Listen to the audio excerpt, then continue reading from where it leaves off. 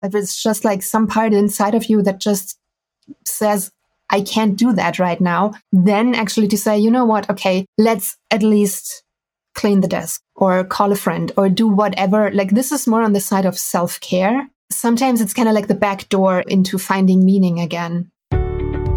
Welcome to the Become a Writer Today podcast with Brian Collins. Here you'll find practical advice and interviews for all kinds of writers. How can you get into a creative state? And what should you do if you're working on a creative project, but you suddenly feel like it doesn't have much meaning? Hi there, my name is Brian Collins. Welcome to the Become a Writer Today podcast. This week I have a great interview for you. I caught up with Charlene Unders. She's better known as Shalala, and she's a creativity coach who's based in Germany. It's quite a good interview because Charlene turned the tables on me and asked me a few questions about my creative work and what I do when I feel like a project doesn't have any meaning. One theme that came up in the interview with Shalala was when I was working on my new book during the coronavirus lockdown.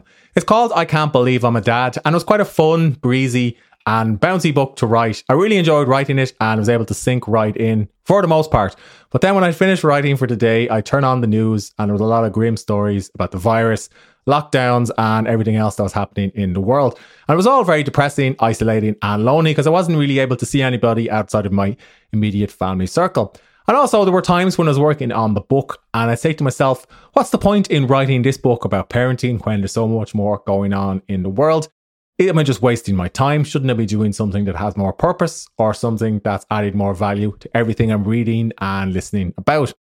Thankfully, I did finish the book because at the time I'd just taken a career break and I said to myself, if I can't finish a book when I've taken a career break from work, then I may as well go back and work a full-time job as a copywriter and not go full-time with writing. I was surprised when I talked to Shalala and she explained that this is actually pretty common. It's a pretty common experience that lots of creatives have gone through in various forms during the lockdown and during the past few years. And she offers a number of different strategies that creatives can use when they feel like their work doesn't have any meaning and also when they feel like they're creatively blocked. Charlene also recommends a few books about creativity, in particular one book that I hadn't come across yet, which is called The Vincent van Gogh Blues by Eric Maisel. I hope I'm not murdering his last name.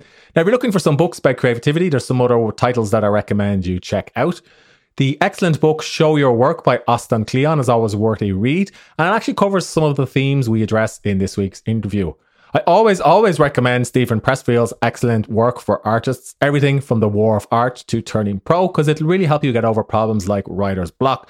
And The War of Art is a book that I like to read and reread every few years when I feel like I'm not making much progress or when I just don't feel like writing.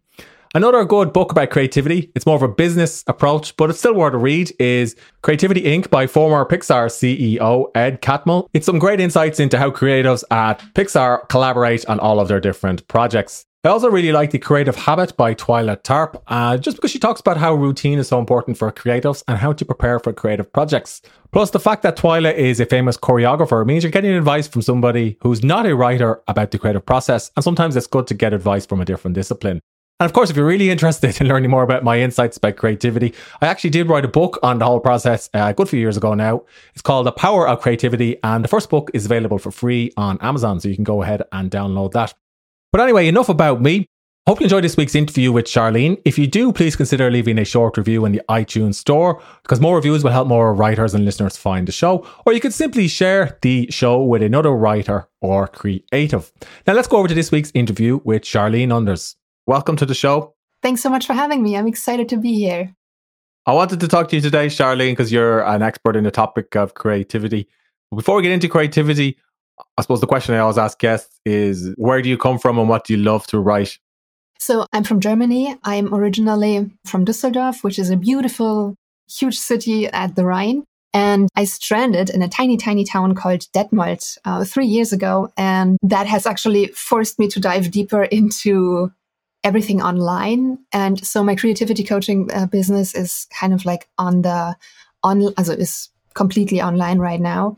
So I'm sort of like, basically, I have two main areas, which is creativity coaching and the writing. And I write fantasy, urban fantasy. So I really absolutely love it when you have our real world and then you have fantastic influences and forces in that. Did you find during the lockdown of the past 2-3 years that it was more difficult to write creative works like that or easier? In the beginning, I thought it would be easier. It was like, I'm a writer, I'm used to isolation and I long for solitude, so just bring it on. But it got to me and I actually stopped writing and focused on the creativity coaching. I dove deeply into topics regarding loneliness and how to turn that into solitude because I saw a need right there. I saw artists who were either isolated like me, living alone and working from home, or being at home surrounded by people they theoretically love. But since there was no escape, they felt isolated, although they were surrounded by people all the time. So that became a topic that was really important for me in 2021. You summed it up quite nicely. So I know listeners can't see it, but I write in a home office and I've been writing at home for a few years now. And I would consider myself an introvert, so I do like, having quiet time to write. But it's one thing to have that quiet space, but another thing to be told that you can't leave it. Now, thankfully, the restrictions have all lifted and I can go about and do things that we could do before the lockdown. But I definitely felt the constraint of being isolated and maybe even a little bit lonely during the lockdown. So when people came to you with issues like that, or they said it was harming them with their creative work or hindering them, maybe harming is the wrong word, was there any type of advice that you were able to offer? Regarding loneliness, if we look at loneliness, and I do believe that reframing is the key to a happier life. Like if you reframe your loneliness and make it into solitude, and it is possible actually to do that, then things get easier. What I found is that a lot of these topics or these conversations turned into talking about meaning, which is a huge topic for me. And again, as I just said, people can't see that, but on my video wall, there's the meaning matters, make some. And what I really would like to talk with you about is like, what can I actually do when my life's art or my life starts to feel meaningless? Because that's what it boils down to, whether we're talking about loneliness or about facing a war right now or whatever it is. It seems like, does it make sense to keep doing art? And what do I do when my writing, when the piece I'm working on feels completely drained of meaning? Do you know what I mean? Yes. During the lockdown, I wrote a book about parenting called I Can't Believe I'm a Dad. And sometimes when I'd be reading about the virus, it was quite a colorful book about when I unexpectedly became a dad a few years ago. But when I was writing the book and then reading what was happening in the news, it felt like there was a disconnect between what I was writing and thinking about and then what was happening in the real world. I guess the real world was quite stressful, whereas the book was quite fun to write and it was a type of escapism. Yeah. But I certainly agree though with you, Charlene, because sometimes when I was writing it, I was like, why am I writing a book about, my personal experiences as a dad when all everybody can do and talk about it at the time was the virus. So yeah, sometimes it did feel meaningless. So I never found a solution to that, although I did finish the book. So what would you say to me? Oh, that's interesting. So you said you never found a solution, yet you finished the book. I did finish the book, yeah, because I was working on I took a career break from a British software company, and I said to myself, if the career break doesn't work out, I'll have to go back to the company. So first thing I wanted to do was write this book, and I said, if I can't write this book, then there's no point me going out on my own with this business. So I guess I became quite focused on the book, and that's why I finished it. But oddly enough, I didn't write the book to help the business in any way. It was a creative project. Like the Become a Writer Today site and business is all about helping writers with courses and informational articles, whereas this was just something that I wanted to write myself because it was fun. So, but I did finish it. But I don't think it's because I'm not going to become a parenting expert or start hosting parenting seminars. Writing the book was the goal, I guess, if that makes sense. Mm-hmm, mm-hmm. Super interesting. I kind of like there's the coach that wants to dive deeper into that right now. Yeah, you're switching things around. Yeah. Yeah. Okay. So maybe the best point to start is actually like to understand the meaning of nature, at least the way that I use the word. And when we talk about making meaning, I trained with Eric Meisel, who is like the godfather of creativity coaching. And if anybody wants to go deeper into the topic, there's his book, The Van Gogh Blues, that I can recommend, that I actually recommend to every living, breathing being out there. It's really important work looking at depression and artists or depression in artists. And what Meisel actually says, it's, first of all, let's demystify meaning. It is a psychological experience, just like the feeling of joy. And it has nothing to do with something that, depending on what your beliefs are, a kind of deity put somewhere out there like an Easter egg for you to find. That is not what meaning really is. It is a psychological experience. It's either something feels meaningful or it doesn't. It comes and goes, this feeling. It's just like joy. If you look at joy, like you can't be joyous, happy all the time. There will be times where you are just maybe a little bit down or tired or whatever it is. And so to know that the feeling of meaning comes and goes is actually, I think, very helpful in itself. And this is, I think, the best part of the whole thing, it's evocable. You can make meaning, you can create meaning, it's possible to evoke it. So if you have a day where you actually said, okay, I'm going to write, let's say 2 hours on my novel or on my nonfiction book, whatever it is, and then you just don't feel it. It's like, what does it matter whether I write this book or not? So when you wrote your book, were there days when you had this feeling? There were days when, yes, I've had that feeling. I've had that feeling with other writing projects as well.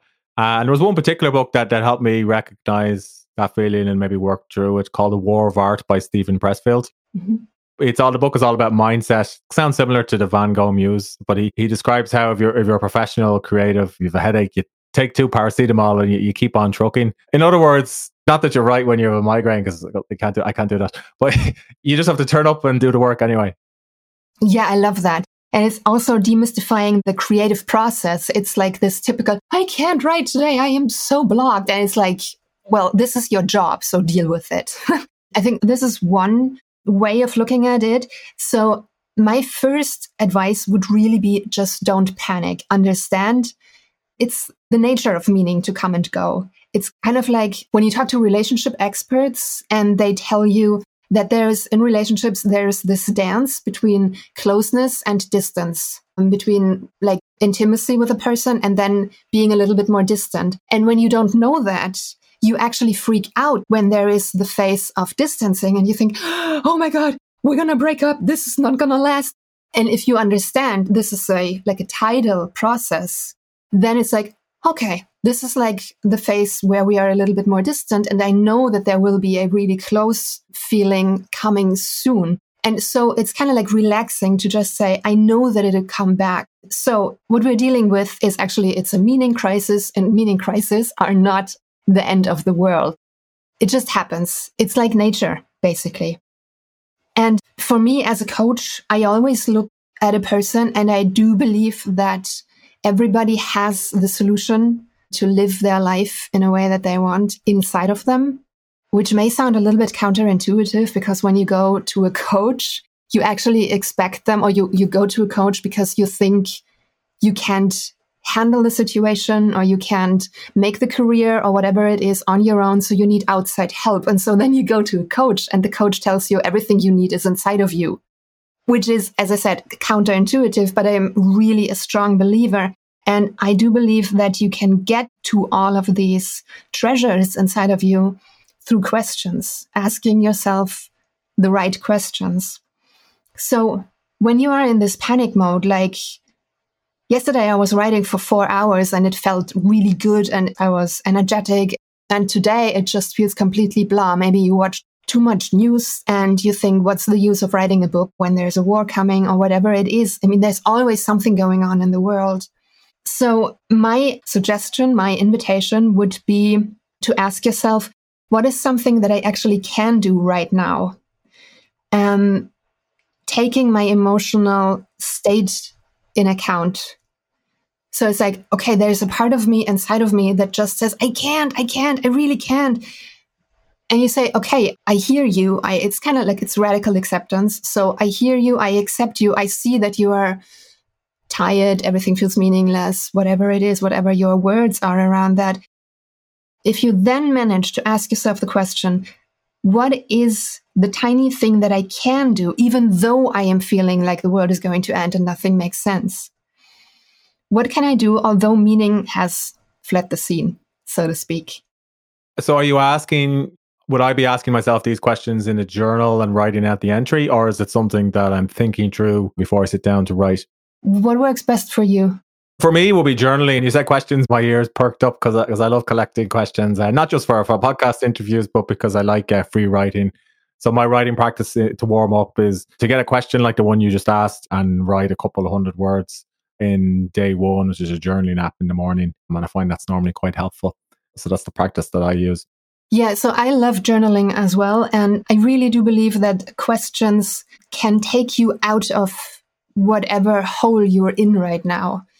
And a lot of people asking why does this happen? And it's kind of like, that's the wrong question. Or actually what wrong is the wrong word. It's like, this question does not serve me. So what would be a question that actually serves me is actually a really good question to ask yourself as well. So yeah, journaling, absolutely. I am a huge fan of mind mapping. So I use a mind mapping software where I just write that question or the topic in the middle, and then I collect everything around it. And always sooner than later, and always sooner than I thought, there's the solution right there. So if you haven't tried that, that's actually something to play around with. I'm a huge fan of playing around with things. It's really like, just try it on and see how it works for you and whether it works at all for you. Yeah, I'm a big fan of mind mapping. I like mind mapping on a whiteboard because I use software sometimes, but I sometimes find a software can be a bit confining as helpful as it is. It's good to have something that you can just play with or pick up and touch and physically interact with. Yeah. So I use a whiteboard. I also use the oblique strategies. I don't know if you're familiar with those. They're a set of cards. They're like creative prompts, which the musician Brian Eno came up with in the 1960s. Uh-huh. And you draw a card from the deck, and each card has a commandment, and you use that in your work in some way. Commandments are all ambiguous. So things like invert would be one of the commandments, which means turn it upside down. So these are creative prompts he created for musicians, but I find they can work well for creative writing stuff. They're quite good too. I love that. I have to look into that. Yeah. Yeah, you can get a pack on his website for €50. So they're excellent. I recommend anybody pick them up who's doing any type of creative work. I will do that. It sounds to me like this would be actually, so I have two strategies when it comes to how do I work, even if it feels completely meaningless. So you can either go inside the work or you can go outside of the work. And I recommend that you start inside of the work because that's where you want to be, right? I mean, the goal is to get you working on your piece of art again. So I would actually always recommend start with a direct approach, start inside of your work, which means if you're writing a book, maybe you can do some research, or you can jump around in your book and read a favorite passage where you already know, I love this. And just rereading it will actually help me to resuscitate some meaning. I have also, for the people who write fiction, this is actually something that works for me all the time. When I have a character and I'm stuck, I actually look for a famous actor, the more famous, the better, who would be a perfect fit for that role.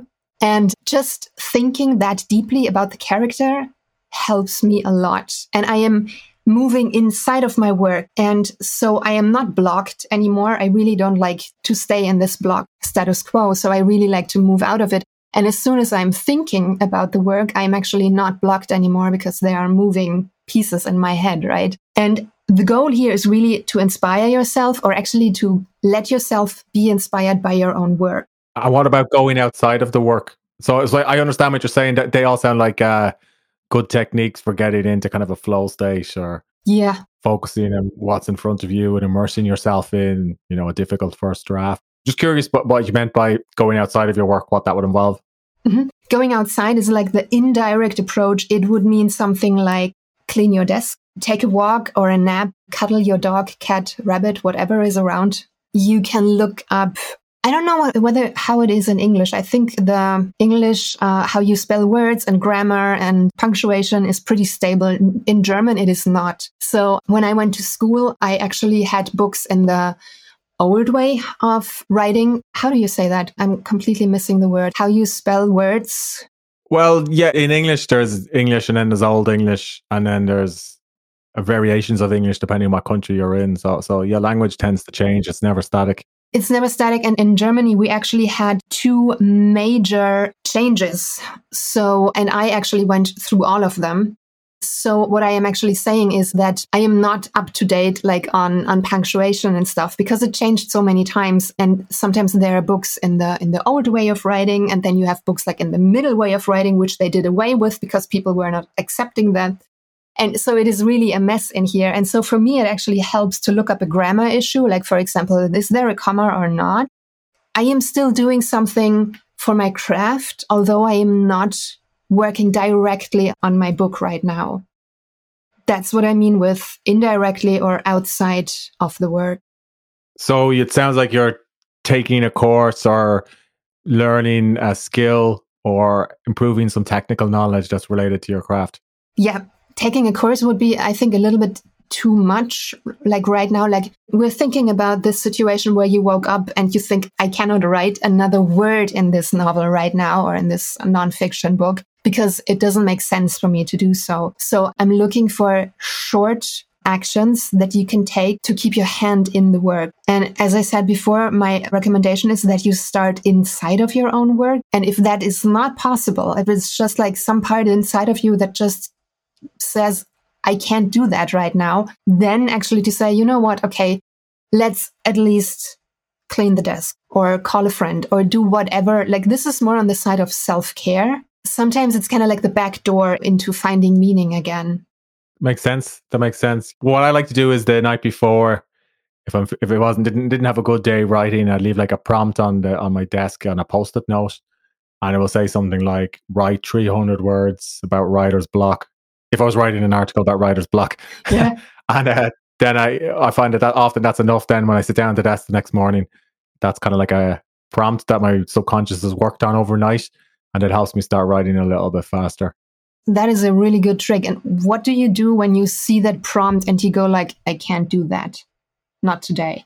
Well, I try to think small. So you described a 4-hour writing session there, Charlene. Like, that's a really good day. If I could write for 4 hours, I'd be very, very happy. I can't do that every day. So sometimes I say, look, it's enough today to write 500 words or 300 words or for 25 minutes. Mm-hmm. Normally after 25 minutes, well, at least I've done something, but invariably I find if I've written for 25 minutes, it's kind of like going to the gym. The next 25 minutes doesn't feel so bad. Yeah. But if at least get one writing session in for the day, that's often enough to make progress in some way, and whenever the project is. Yeah, absolutely. Yeah, it is so much more, like, people underestimate the power of small steps constantly. One question I wanted to ask you, and if it's not something that you help your clients with, that's okay. We can talk about something else. But when I talk to lots of people about creative work, there's a lot of cliches around and limiting beliefs around money. A lot of creatives are reluctant to monetize their work, or they feel like it's debasing in some way to sell their art or to sell their work. And even writers, when I was a journalist, you often get invited to work for free for name recognition. I don't believe any of this is a good idea, and I think it holds writers back from investing in the craft. But has that something you've encountered in your work or with clients that you've helped? Every single day. This is my daily bread, and it is actually something where I can go on a rant easily, or 5 or 6 rants. Please do. I'd love hearing about people's take on it. So I primarily work with musicians, with singers, and it blows my mind, not in a good way, how if you look at a rock band, right? You look at a rock band, there are 4 to 5 people that are working so hard to live their dream, to make money with their art. And at the same time, they have to act as if they don't care. As soon as it looks like you care about money as a band, you're a sellout.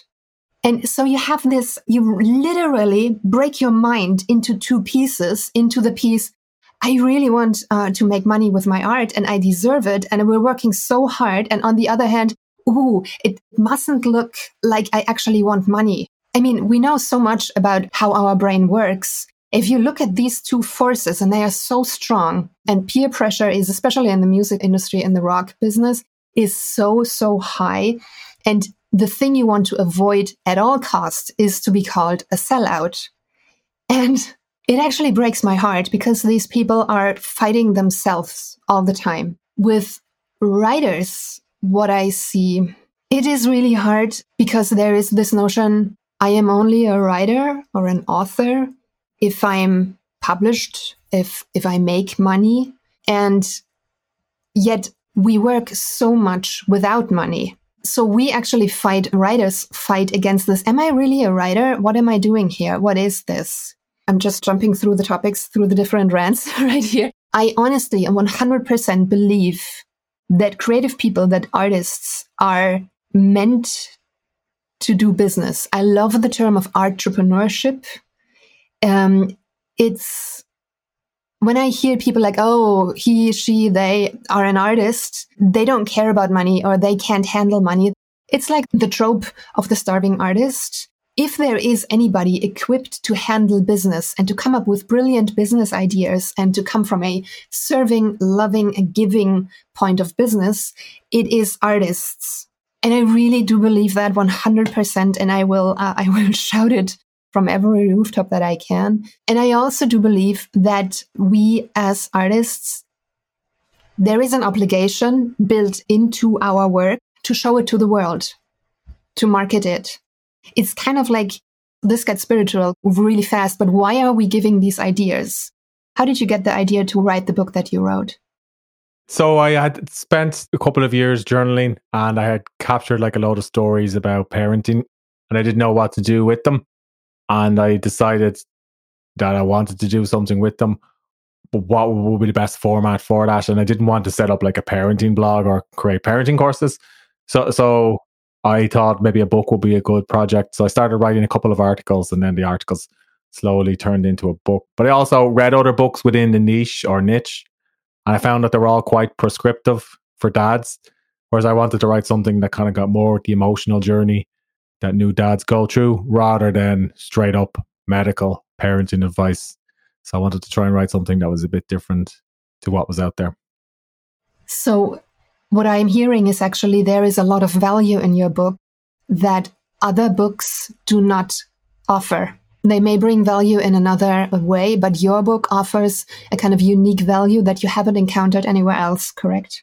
Yeah, I suppose the value is that I'm writing stories from my point of view as an Irish dad who had 3 kids and had my first son when I was 24. So no other parenting book can have that because it's my story. So I've used parenting stories that dads could relate to, and that's how I approached differentiating this book from other books.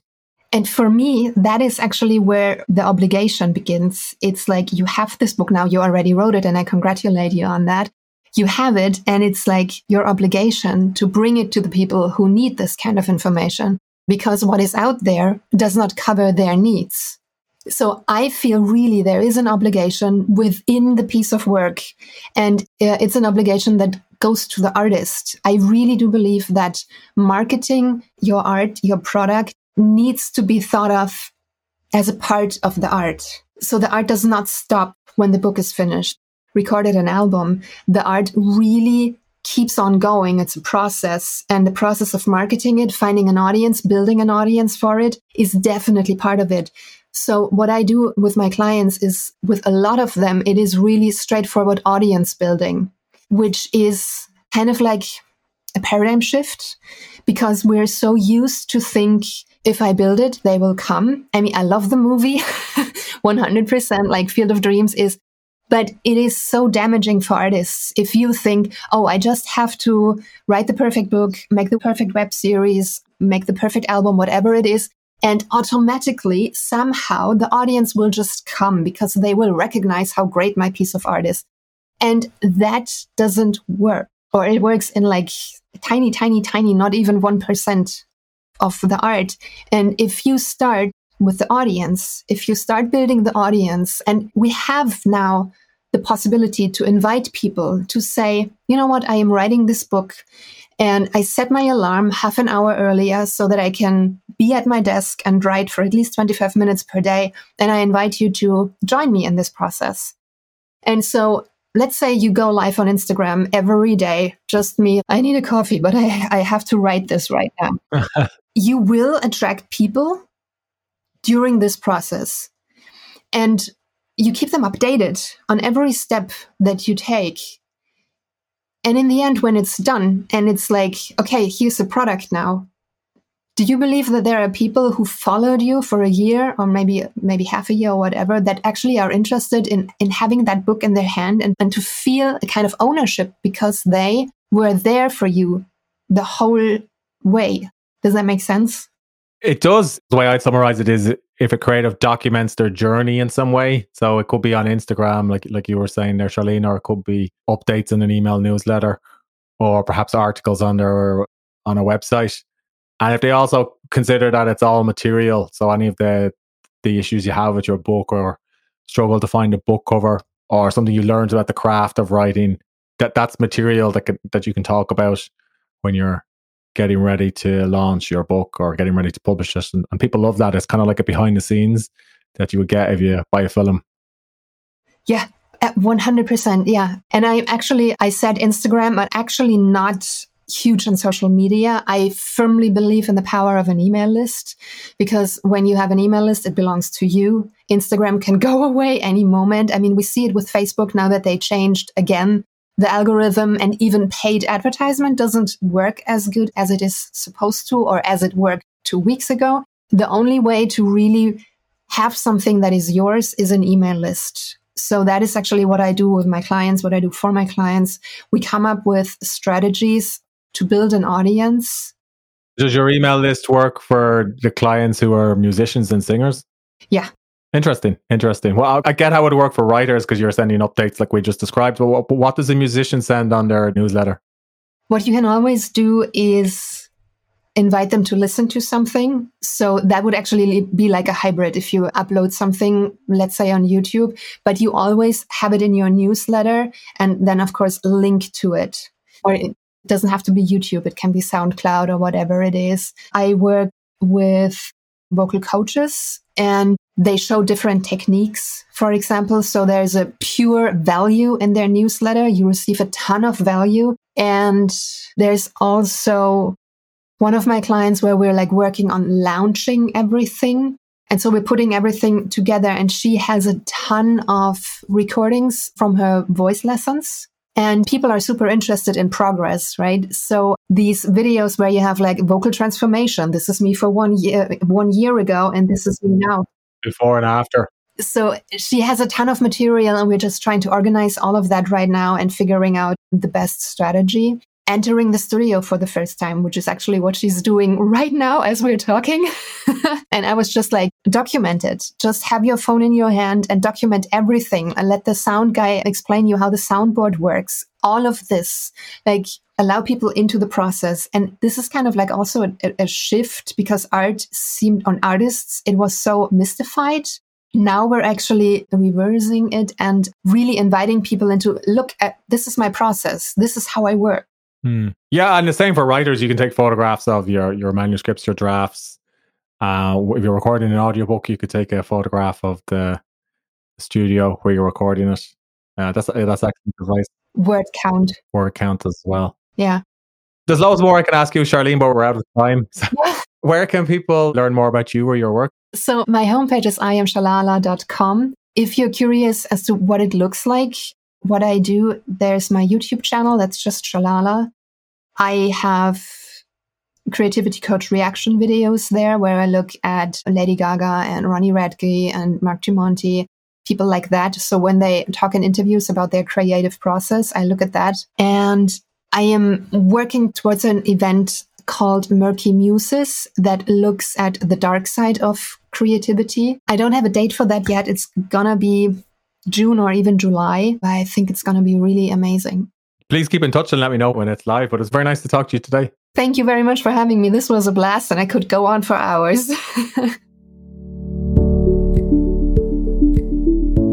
I hope you enjoyed this week's episode. If you did, please consider leaving a short review on the iTunes store or sharing the show on Spotify, Stitcher, or wherever you're listening. More reviews, more ratings, and more shares will help more people find the Become a Writer Today podcast. And did you know for just a couple of dollars a month, you could become a Patreon for the show? Visit patreon.com/Become a Writer Today or look for the support button in the show notes. Your support will help me record, produce, and publish more episodes each month. And if you become a Patreon, I'll give you my writing books, discounts on writing software, and on my writing courses.